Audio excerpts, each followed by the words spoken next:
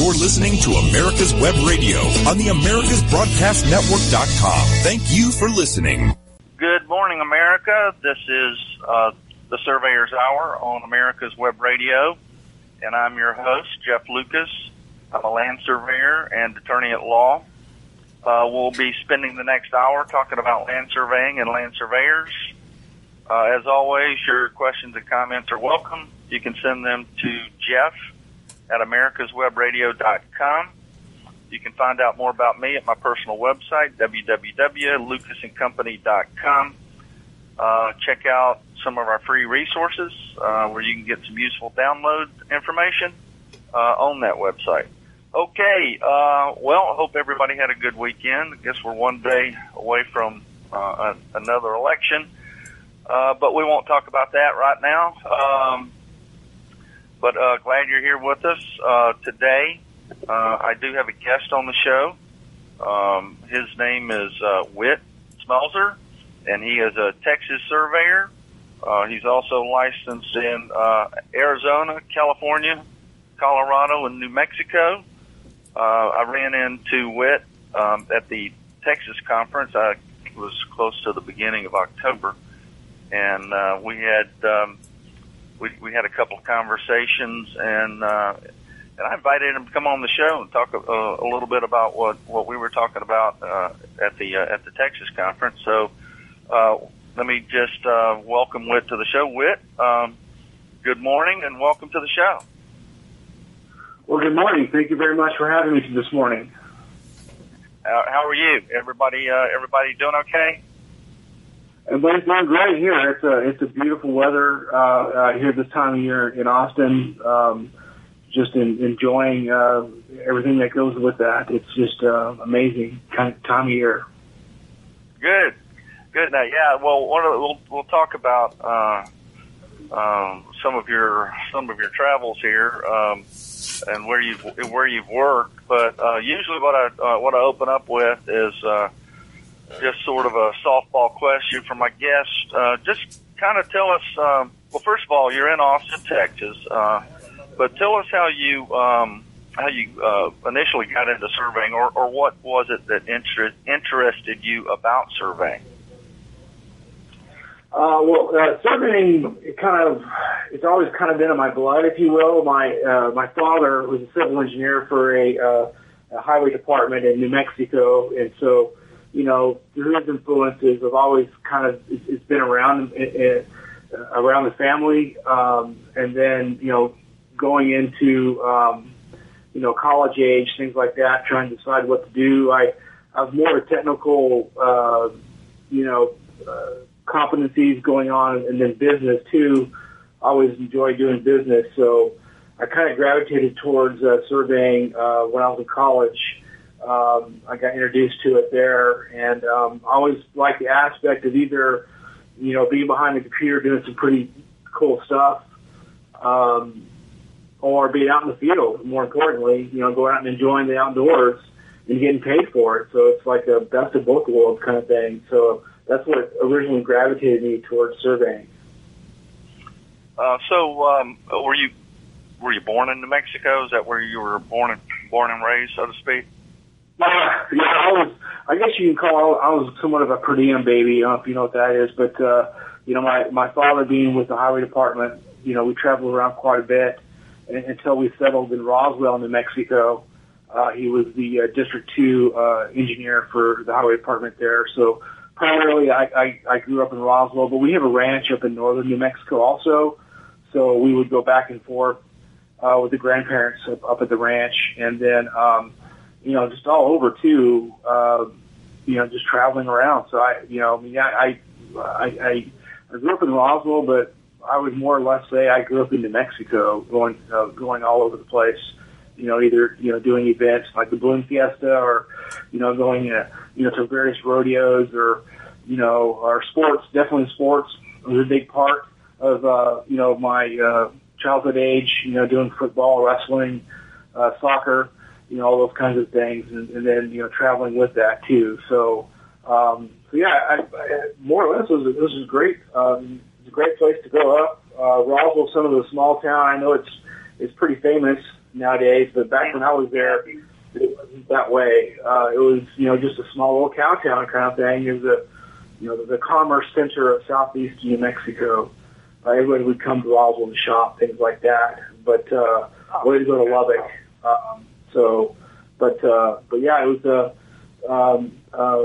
for the most part, a fairly enjoyable upbringing there in Roswell.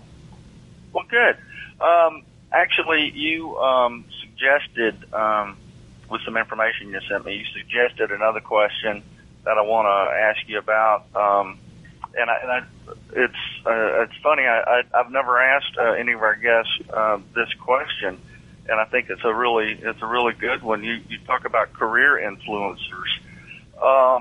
That's a great question. I wish I'd asked every surveyor guest I've had on the show about that. But you set out a few career influencers here on some material you sent me, or an email you sent me, and just to show how small the world is.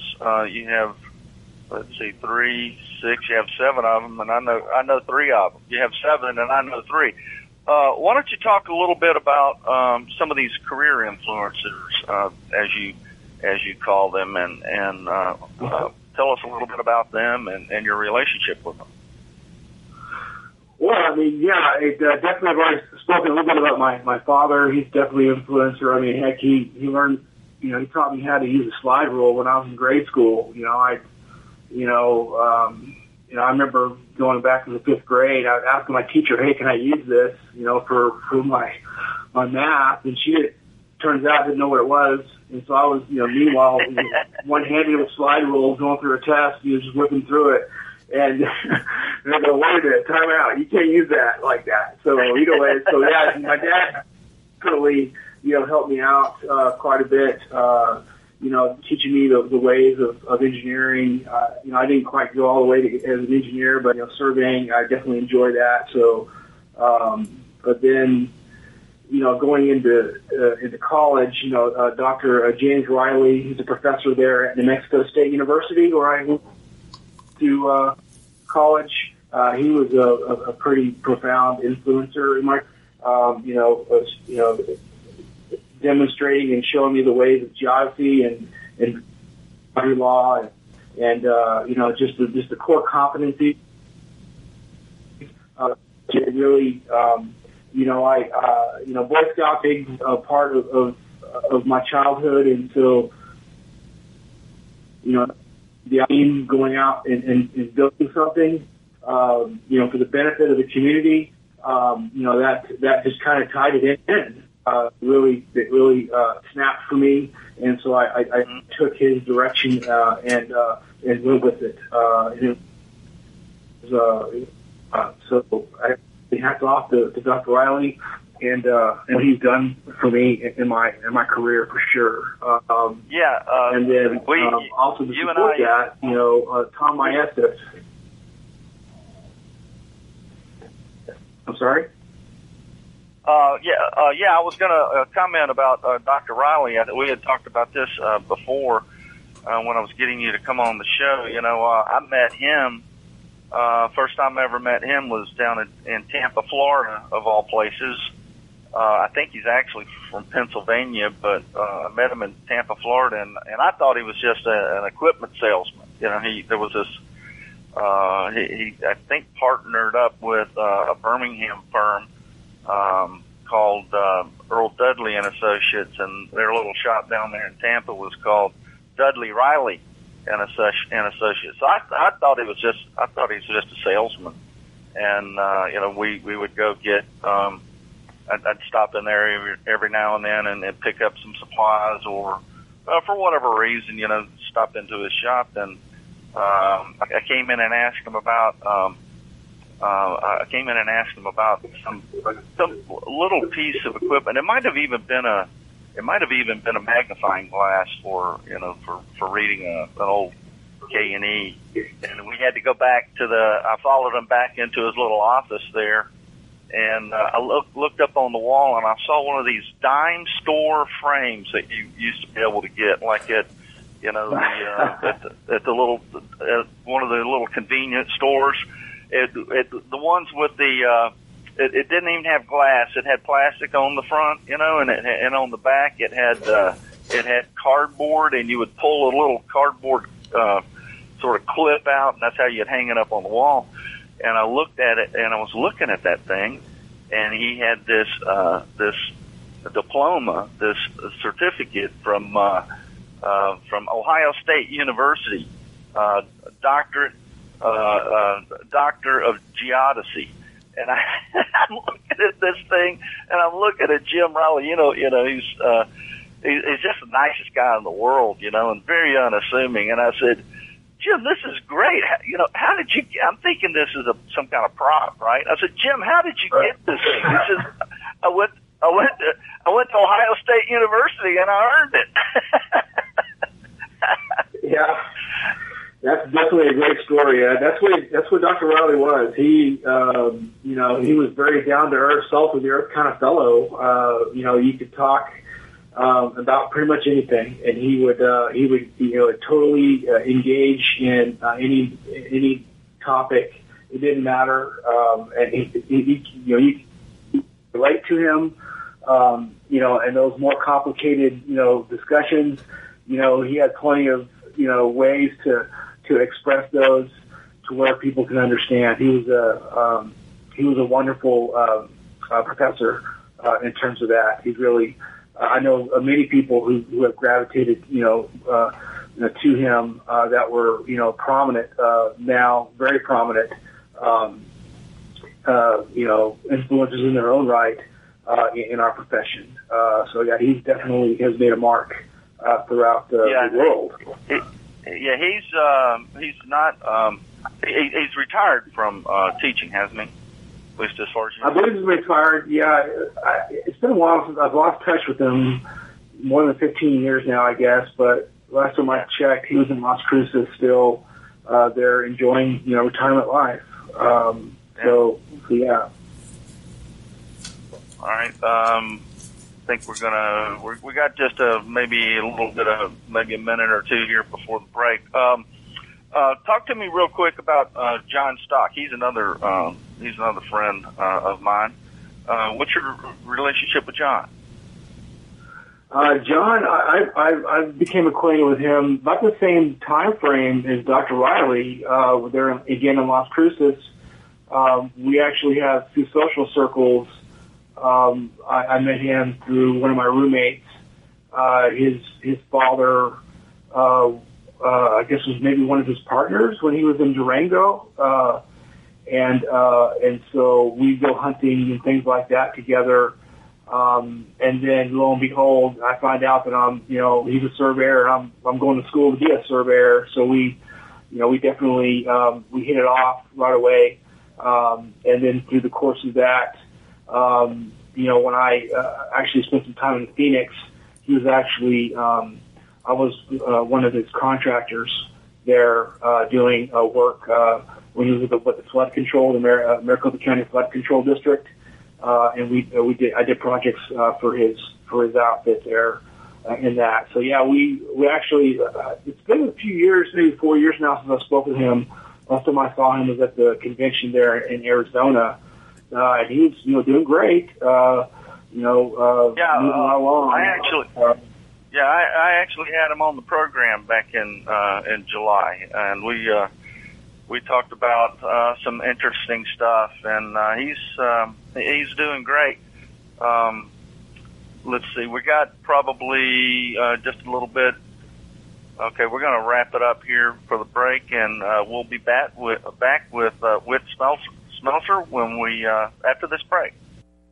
And we want to thank everybody for listening to the Surveyors Hour. We're the only folks that do something like this, and I would appreciate it if you'd tell your friends about it. Want to remind you too that I don't know about you, but I'm about glad to get this year over with, and we got a couple of months to go, but this is a good time to start calling Parker Davis Quick Stakes and ordering your quick stakes and markers and everything else so you can write it off just like I'm ready to write off 2020.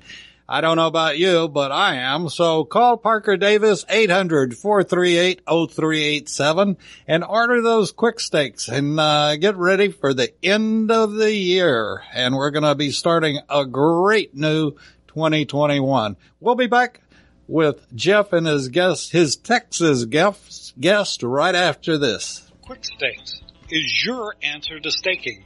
Lightweight, easy to ride on, easy to use, easy to find, and won't break your back carrying them like the old-fashioned wooden stakes. Have you tried a sample? If not, get a pen and paper and write down this number, 800-438-0387, or go to quickstake.com. That's QUIKSTAKE.com and order your samples. Ask your surveying supply dealer for Quick Stakes today. If you live to serve and want to make an even bigger difference, consider joining the U.S. Army. With training in fields like medical care, linguistics, and engineering, an Army career can amplify your efforts with humanitarian opportunities all over the world. Plus, you'll receive competitive pay and incredible benefits, so you'll be taken care of, too. Learn more at GoArmy.com. You're listening to America's Web Radio on the AmericasBroadcastNetwork.com. Thank you for listening. Okay, welcome back, folks. This is the Surveyor's Hour on America's Web Radio. I'm your host, Jeff Lucas, and I have Whit Smelser here, with a Texas surveyor, with me today. And Whit, I interrupted you. I'm sorry, but you were telling us about another one of your influencers. Could you pick up there and kind of get into your career and where you've been and what you've done? Yeah. So coming out of college, I went to work for the Bureau of Land Management, and that was through Thomas Maestas. Really, he was one of the he helped out there at the university, and through that I was able to do summer internships with the BLM. I did that for a number of years, and that took me to Alaska, and then over to Texas here too. Both.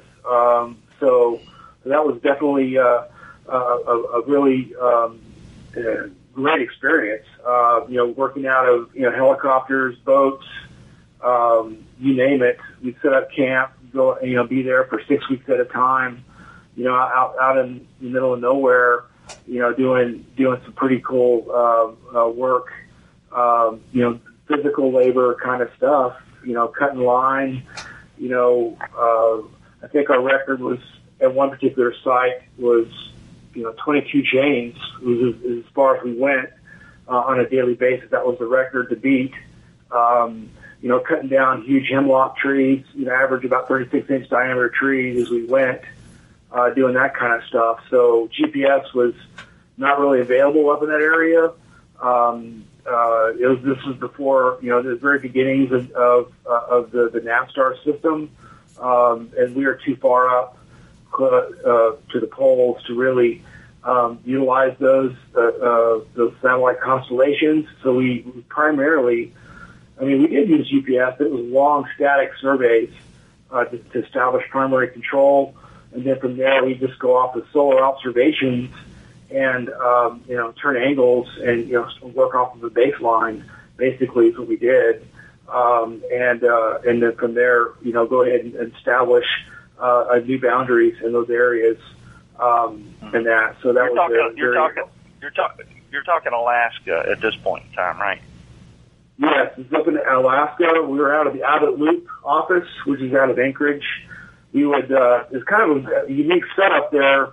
Because of the weather and things of that nature, they partitioned out the entire year in phases, if you will. So there was a mobilization phase that was early, late, winter coming into spring, and then we would deploy to do the field work in the summertime when the sun was out. Long days, the sun was set at 11 o'clock at night and then come back up like 3 in the morning. And it was the rush was on to get the field data completed and in a manner that was, precise enough to where in the winter months, that's when they would do their platting and things of that nature, get all the documents together for release and publication. So there really wasn't much of an opportunity to go back out into the field.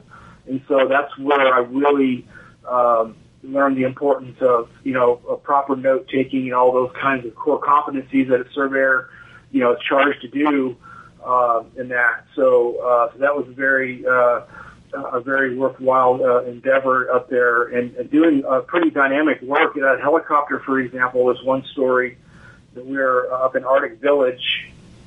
We had about maybe 4 crews in that area, and we had one helicopter supporting all those crews. So we would rotate in and out of camp and go to various sites. And so part of the protocols was to strap the gear in a basket outside the helicopter, and then we'd get in and go. But of course, we had to have our jumpsuit on in case we did crash. That we would have some flame retardant, equipment on us to help us, sustain the crash. And so, the guy in the front seat, he was responsible to make sure that everything was tied down, and that's how we set it up. So then when no one would say, "Hey, did you tie it down this time?" No, so those kinds of discussions. We said, always the guy in the front, he's in charge of doing it. So this particular day, this particular person forgot to put his jumpsuit on before we approached the aircraft, and so he put the stuff in the basket, which is the instrument. It was a Topcon GTS-2 older model, like a 6-second gun with the fiberglass legs and then some other bags and such. And then he said, "Oh, wait a minute, I got to put my jumpsuit on." So he stepped back and put his jumpsuit on, and then came up, approached the aircraft again, and then totally forgot to strap down the equipment. So lo and behold, we take off, and about a couple of minutes into it. So did the equipment, right? You took off and the equipment took off too, right? Yeah, it fell out of the cage. What happened, the instrument fell out, and everything else stayed in place. It was the heaviest component of all the gear, and so that went down, and then when that happened, it the entire helicopter tilted, lifted maybe 20 or 45 degrees. It was dramatic. And that, so the pilot at that time, he knew right away what was going on, so he yelled out at us, "Hey, grab that equipment, open the door and grab that equipment," because he was concerned that the fiberglass legs is pretty light, and he was thinking that might go straight back to the prop in the back. That could be disastrous. Yeah, so we very quickly, it was an amazing day to deal with that. So the guy next to me opened the door and grabbed the equipment. I was in the back seat with him, and we were able to go ahead and land and recover the instrument, which was totally trashed, of course. So y'all got the instrument back, right? Okay, but we got the instrument back. It was just a mangled piece of metal at that point, but we did get it. And lo and behold, the guy from Washington, D.C., the OSHA inspector, was there that day inspecting our camp. So that created a whole new dynamic of that day of trying to account for our actions. So that was definitely an interesting day to experience. This was your first, out of college, this was your first job at BLM? The BLM was your first job? Yes, I did do some. I worked for a mom and pop shop there locally in Las Cruces during the school months. But then when we had our break, then I would head up to Alaska, and I did that a couple of summers. Yeah. So this was summer work for you. And what time frame are we talking about here? Oh, this is the late 90s, I guess. Around there. Okay. Just trying to get a time reference when all this is going on. I'm curious. Okay, so y'all were setting out y'all were basically surveying doing the original surveys of the Bureau of Land Management up there. Correct? These are original surveys. That's correct. Guys were doing. Yeah. Hey, I'm curious. Did y'all run into any people already out there on the land, kind of homesteading or squatting, when you were putting these surveys on the ground? We did, yes. We actually, that kind of brings up an interesting point. When we did a work around Sunrise, Alaska, which is actually the first gold mining town of Alaska. It's just on the other side of the Turnagain Arm from Anchorage. This is for the benefit of the bark beetle. They're inundating that area, and so there was a land swap going on between the state and the federal guys to get in and start taking down trees to decimate the bark beetle. And so we did it was about a 15, 20-mile traverse around this town site, which it was a ghost town at that point. But if you walk through that town and you go into the cabins, it was like someone left yesterday. It was amazing. All the dishes were on the table, you name it. It was just right there. It was like a unbelievable experience seeing that and that. But yes, the people there is definitely very independent folks, and some of them you don't ask a lot of questions. I got from it when you're up there. But of course, very very good people too around. I mean, it was. I can go on and on about the experiences I had up there. It was just amazing. Nenana, for example, was one town that we were there for 6 weeks, working off the river, doing the same kind of work there, and it was just the people there are just amazing. That's where they did the tripod. Because what is it called? It's been a while. Is where they throw in a big a triangular metal structure into the river and let the river freeze up, and then they tie it to a cable to the shore. And then it's a worldwide bet of when that cable breaks. It's like a lottery kind of thing going on. I guess they were desperate for entertainment up there. I guess. Yes, indeed. Yes. I worked for my dad. Yeah, my dad was civil engineer and land surveyor also. And your instrument story just brought to mind one thing when we would work. While in school, we'd work over the summer months. For my dad. From like 9 years old, 10 years old, 12 years old. He never let me touch the instrument. My oldest brother was the one who operated the instrument, and it was a Berger and Sons 1956 vintage brass engineer's transit. And the one thing he taught us, or at least my older brother, was if that instrument ever hits the ground, you better be between it and the ground.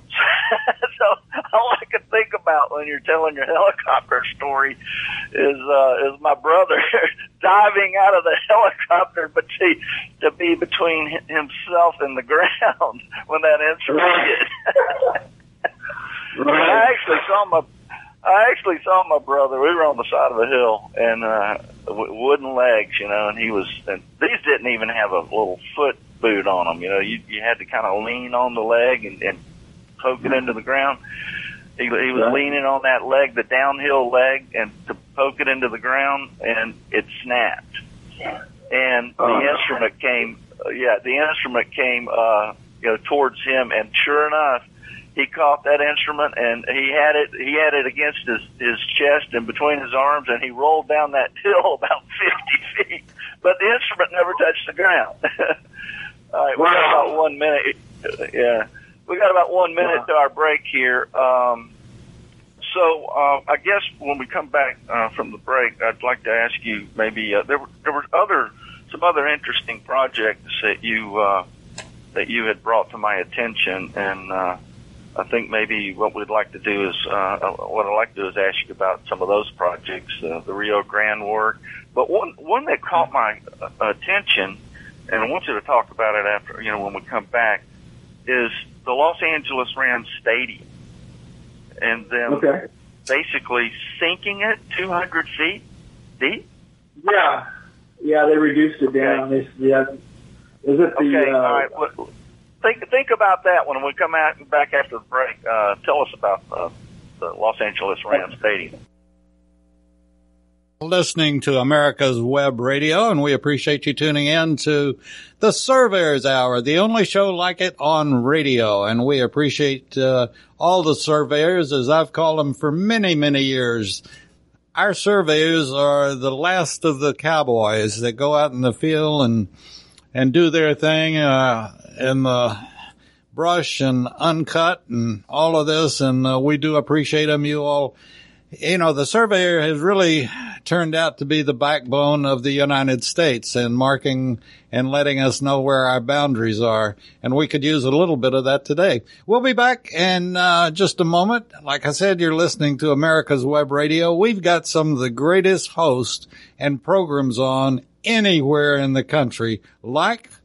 Hey folks, this is Victor Armendariz with the On Point with Victor show. Just to remind you, don't miss every Tuesday 2 to 3 live right here on America's Web Radio. And remember, I'm not angry, I'm just right. Quick Stakes. Does your survey supply dealer have Quick Stakes? If not, demand that they start carrying Quick Stakes. Did you know that Quick Stakes are better for your back than your local chiropractor? Lightweight and easier to use than the old heavy wooden stake. Order a sample today and prove it to yourself. Quick Stakes, your back-friendly stake. And don't forget it, and this is a good time to order your Quick Stakes so you can take them off in 2020 and get ready for 2021. That's going to be a fantastic year for all surveyors. We'll be back right after this. Ladies and gentlemen, boys and girls of all ages, I am Roger B., host of the Locked and Loaded Show on America's Web Radio. Be sure to join us live every Tuesday at 1500 hours for the latest in gun news, gun products, gun politics, and other gun-related stuff. That's Tuesday, 1500 hours, America's Web Radio. You're listening to America's Web Radio on the AmericasBroadcastNetwork.com. Thank you for listening. It's yours. Welcome back, folks. This is the Surveyor's Hour on America's Web Radio. My name's Jeff Lucas. I'm the host, and I have with me today Whit Smelser, a Texas surveyor, also licensed in Arizona, California, Colorado, and New Mexico. And, you know, Whit and I were talking at the break just a little bit. David Moxley, our producer, gives surveyors a lot of props, and I certainly appreciate that from David. I wanted everyone to know that. But also it made me think about Mount Rushmore, which maybe some of you aren't familiar with some of the history behind what those men did. We've got George Washington, Thomas Jefferson, Theodore Roosevelt, and Abraham Lincoln. And in the surveying profession, we like to say 3 surveyors and that other guy, because George Washington did surveying, Thomas Jefferson was a surveyor, and Abraham Lincoln was a practical surveyor. And then, of course, they all became presidents of the United States. But Theodore Roosevelt, we like him too. But anyway, 3 surveyors and the other guy. That's what we call Mount Rushmore. But so, Whit, we were before the break. I was kind of probing a little bit to see if maybe we could get you to talk about some of these interesting projects that you were telling me about when we were in Texas. Yeah, so like we talked about before the break, the stadium there in Los Angeles. It was at the horse track there in Compton. So they redeveloped that for the stadium, and so I was involved in the initial beginnings of that project, the foundation control, things of that nature. They tasked me, amongst other things, but primarily would be to bring in the data, to analyze it, to make sure that it meets specifications, things of that nature. So we're talking down, to the hundreds of foot tolerances, things of that nature. So we really did quite a bit of redundant network analysis on that project. Again, I was just a specialist. I was not managing the project. I was managing the data, if you will, for the managers of that project. Multiple firms were on that site, so there was a lot of cross-checking also at that level too. So on top of what we're doing, and they would come through and, they had their various tasks to construct various, lay out various, components of that design, and that. So, and we actually, through that course, go ahead. Why were they? You mentioned here that it was on the it was in the flight path of the flight path of LAX. Why were they constricted to that location, being right in the flight path?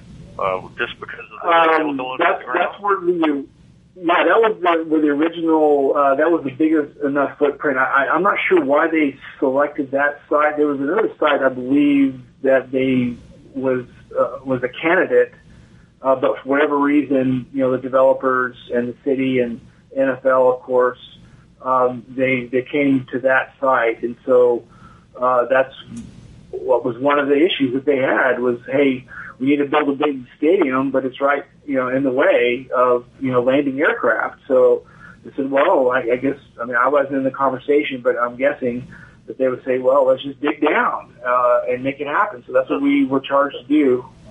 So they put the foundation. They put the foundation 200 feet deep. Generally speaking, yes. We had to over excavate in order to get the foundation in place.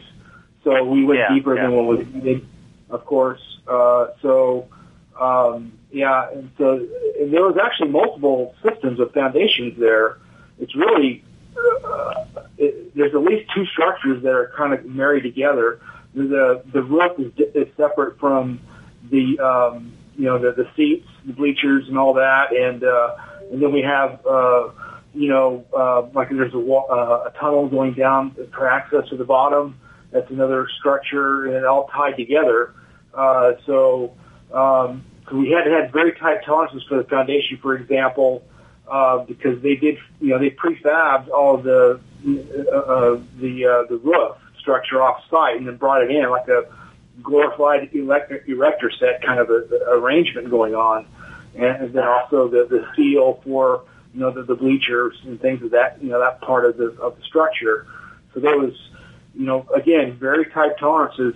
Steel doesn't bend too much, so we had to make sure that all the bolt patterns were proper and in the right place. And if they weren't, then we had to figure out how to send the modifications back to the fab shop too. So it was it was and there was a lot of stress associated with that, making sure that everything went right, and of course it never does, right? So that's it's just never ending. It's you always try to get ahead of it, so then you minimize that. And on any construction site, if there's anything that goes wrong, it's always the surveyor's fault, right?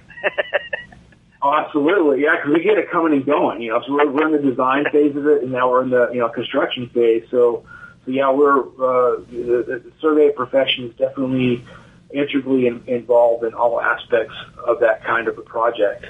You were also telling me about the Los Alamos National Labs boundary retracement that you did. Anything interesting happen out there? Well, that was a very interesting project, being that it's not your typical land title documents that you would get, like you say at the courthouse, things of that nature. It was, it was all top secret stuff. They actually condemned the area, is what they did, the entire county, Los Alamos County for New Mexico, and then they built this, highly secret facilities, for the benefit of, building the bomb. So. All of those land title documents remain sealed in Washington, D.C. It was in the executive archives is where they were. So we had a contract with the GSA, through the GSA, to go and reconfigure the footprint of of those labs. So we took in those interesting documents straight from D.C. and then retraced them and then replatted areas that they wanted done. So yeah, it was, and we're seeing different systems of kinds of surveys in that area, and we did, come across, some gaps, things of that nature that we had to reconcile. And of course, we were given lands back to the government, the federal government itself, the state, giving lands back to the state, giving lands back to reservations. There's the Bandelier National Park is there, and then of course the local city now there too. We're giving lands off to them. So there was quite a bit of coordination. Again, I was at the technical level at that point in my career, but trying to account for all those various boundary components. It was a challenging project. We got through it. It was enjoyable. It was definitely again a tremendous learning experience, and I'm thankful for that. For what Mike Heimbach has done in my career in that. He was him and a couple other folks. It was a small firm that I worked for at that time, and they tremendous influencers and that. So it was a great experience. I probably was in the office for that one. I did go out in the field every now and then, but I was doing the planning part of it. It was my primary responsibility of that site in that. Well, so yeah, it was a lot of things going on with that project. With the couple of minutes we have left before the break, can you talk to us a little bit about your work along the Rio Grande? The Rio Grande, I did quite a bit of work along the Rio Grande. I was there in Las Cruces. I came back to Las Cruces and was there for a bit of time after the recession that we experienced. The critical or the bigger project, I was working with the U.S. IBWC, which is the U.S. International Boundary and Water Commission.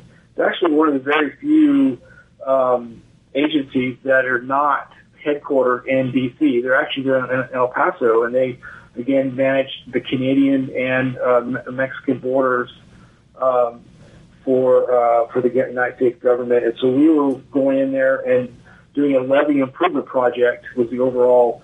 So I was given support for that, for boundary and also for design for that. And so this is in the time when Juarez, right over the river from El Paso, was very active in conflict. The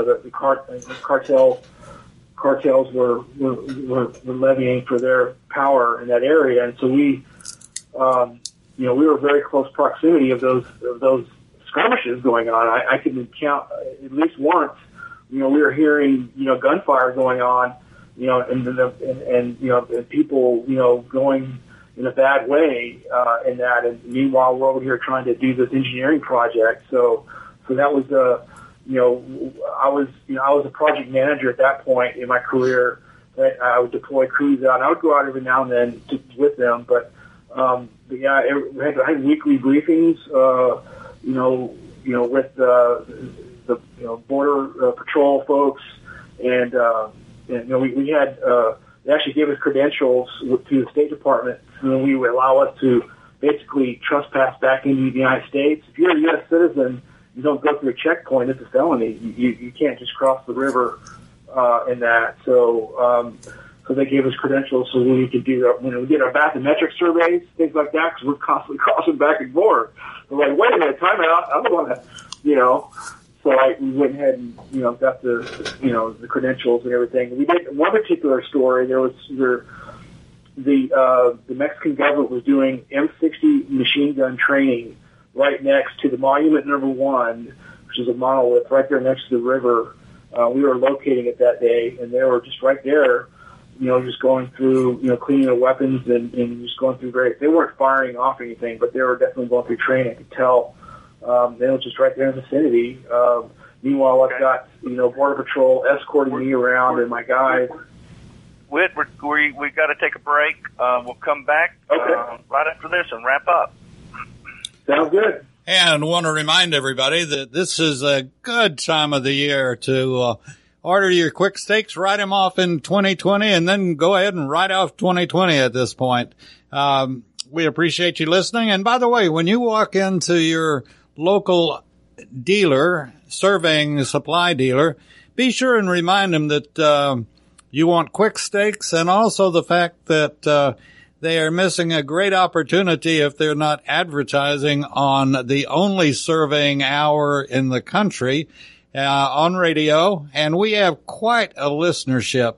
And as I've told Jeff, it's not just in the United States. We have people listening in Australia and in many other countries that tune in to listen to America's Web Radio and the Surveying Hour. So tell your supplier, whoever you buy your quick stakes from or your other supplying your surveying needs, be sure and tell them about America's Web Radio and the fact that we have the only land surveying show on radio in the country.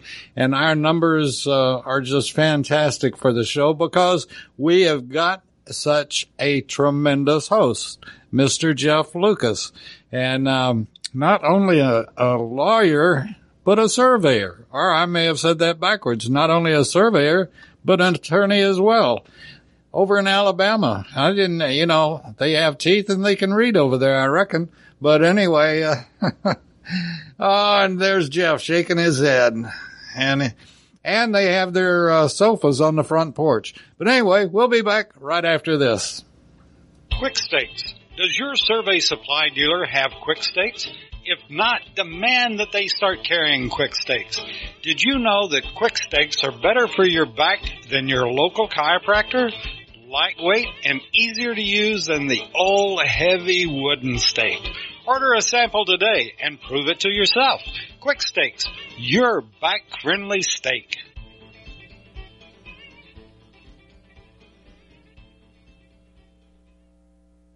If you live to serve and want to make an even bigger difference, consider joining the U.S. Army. With training in fields like medical care, linguistics, and engineering, an Army career can amplify your efforts with humanitarian opportunities all over the world. Plus, you'll receive competitive pay and incredible benefits, so you'll be taken care of, too. Learn more at GoArmy.com. Ladies and gentlemen, boys and girls of all ages, I am Roger B., host of the Locked and Loaded Show on America's Web Radio. Be sure to join us live every Tuesday at 1500 hours for the latest in gun news, gun products, gun politics, and other gun-related stuff. That's Tuesday, 1500 hours, America's Web Radio. You're listening to America's Web Radio on the AmericasBroadcastNetwork.com. Thank you for listening. Thank you, and welcome back. We're going into our last segment here on the Surveyor's Hour, and my guest here today, and thank you, Whit. I'm going to thank you in advance in case we run out of time here at the end. Thank you for being on the program today. Whit Smelser, Texas surveyor, licensed in California, Arizona, Colorado, and New Mexico. Whit, I want to pivot here just a little bit. We've been talking about your career and some of the interesting projects you've been on, but I want to get a little philosophical here now in our last segment here, and I want to ask you a couple of questions. In your opinion, why are there so many disagreements? When we're talking in the boundary context, obviously, why are there so many disagreements between surveyors? In your opinion, in my opinion, it's more of a multi-level issue that I see here, and the first one is communication. Between the field and the office, there's a component there for sure. Trying to discern, what those evidence on site really means. That's more of a pragmatic approach. But and in the higher level, the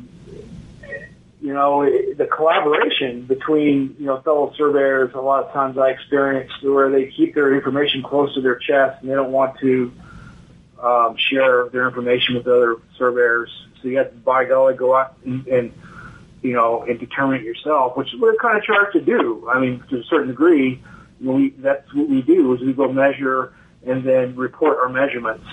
So, but once you go do that, get your measurements where there's, questions, that's where I invite the surveying community at large to come together a little bit and go over those issues if there is any to be had before you publish and before you set any monuments. I mean, I mean, the law is pretty clear. Monuments hold, in terms of, the levels, that we hold, monuments, and then, natural monuments, man-made monuments, this whole competition that we all know.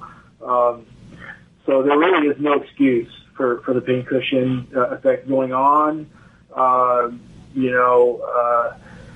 If you don't want to accept that location, then I would, recommend to just, document it as, 1,200s away, from the point that you think it is. But don't set another one. I mean, that just makes it worse. But again, I'm kind of going off in a different way from what your question is. But to me, I just think we need to have more. We need to talk it out more before we publish our maps at times to try to resolve those conflicts and for the benefit of the community at large. I mean, we're tasked to follow the law, and the law basically says we go out and we try to create harmony in the community, and that falls through to landowner rights in a big way. And so we've got two owners that they were just fine. Everybody's happy until a surveyor comes out and does a survey, creates conflict. Yeah, I hear what you're saying. Yeah. And I agree. Communication is one of the issues. In my career, I spent, after coming into the office, being a party chief, and after coming into the office and getting licensed, I spent the next 15, nearly 20 years, trying to be a quote unquote survey manager. And then, I ended up, in a solo practice in the early 2000s, and it really opened my eyes to how much evidence I was missing because I wasn't going into the field. I was this office surveyor sitting behind a desk, pushing crews out the door, herding cats and pushing rope, so to speak. And that was just an eye-opening experience for me. All the evidence I was missing, that can't be put in a field book, that you really got to go visually see yourself. And it had been probably 15 years since I went out and looked at a project. So yeah, I think communication is a big issue. And then there's this, this idea that I can measure better than you. It's kind of like a one-upmanship. Well, you didn't get it right, so you're off 1,200. So I'm going to set a new pin, and I'm the better measurer here. But anyway, with all of that said, I got another question I want to lay on you. What do you see as the biggest problem or problems that you see on the horizon for surveying education and or the profession? Either one or both. Well, I know the technology is, at least in the past 10 years, it was moving dramatically. Now it's kind of plateaued a little bit. And that's just from my experience when I did do equipment sales for, 4 or 5 years, whatever it is. But, so I was on the other end of it where I was, help developing, this technology, and getting it out to the market. And that's what I see is how do we use this technology in a manner that protects our overall charge to provide a service to the community. You drive down a little bit. What I'm trying to say is, as surveyors, we go out and do boundary and even construction, to a certain point. I mean, there's certain parts of the country where, that's the best evidence you have is the curve that was laid out precisely when the mine was in place. So. Let me frame the question just a little bit differently. Okay. When I started my career, and I know you go back far enough where you probably heard this as well. Our claim to fame was expert measurers, and you just mentioned advancing technology. In today's world, who can't be if you have the resources and you have the wherewithal and you have the the drive to go do it. I mean, who can't go get the tools to become an expert measurer with or without a surveyor's license? So with that gone, anybody with a smartphone is going to be an expert measurer here in the next few years. But with that aspect of the surveying profession, that we can't really claim that anymore. What's next? What's next for us?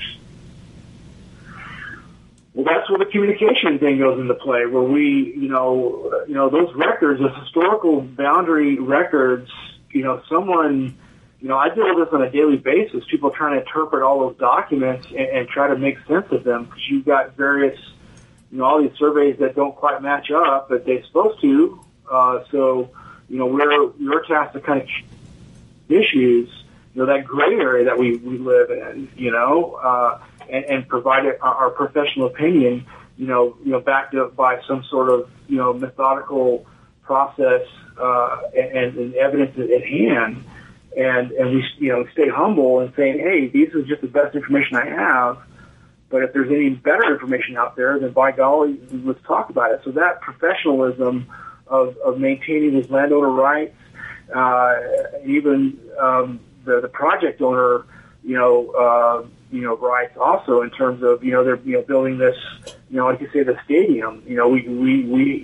We're tasked to get that in a manner that's safe and where they can utilize those facilities and not have to, worry about it falling down on us and things like that. So, there's a safety consideration, and that's where I think when we come into play is that gray area, that they'll always be there. There has to be, that professional that could step up and bridge that gap between the new and the old. And the measurements, I mean, I've known, it was in my experience, the metrology, oh my gosh, those guys go down to 4 decimals. And so we are not the expert measurers. There's people out there that are much more precise than we are. And I'm in awe of what they can do. And I have studied what they can do, and it's just amazing. And I try to tap into that and bring it into our profession. So, and let me ask you one last, final, quick question. Okay, and we only probably have maybe a minute and a half here. If you were the czar of surveying, what is one change that you would make in the profession? I was the czar of surveying. Oh my Lord.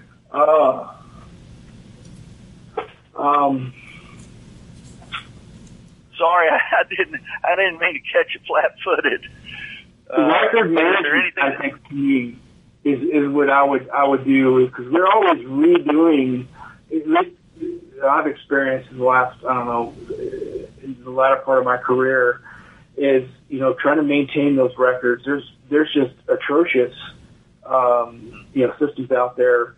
So that's half the battle, is just trying to pull up those records. And so I would say better records management, and so that we don't have to recreate the wheel all the time.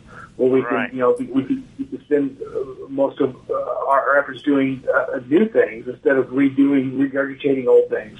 Yeah, that's what I would. Well, we're out of time for this segment. I want to thank you again for coming on the show, Whit Smelser, my friend, my Texas friend, and thank you so much, Whit. Well, I appreciate it, and I appreciate the opportunity to come out and visit with you today. I look forward to speaking with you in the near future. All right, Whit, you take care. All right, bye-bye, folks. All right. You're listening to America's Web Radio on the AmericasBroadcastNetwork.com. Thank you for listening.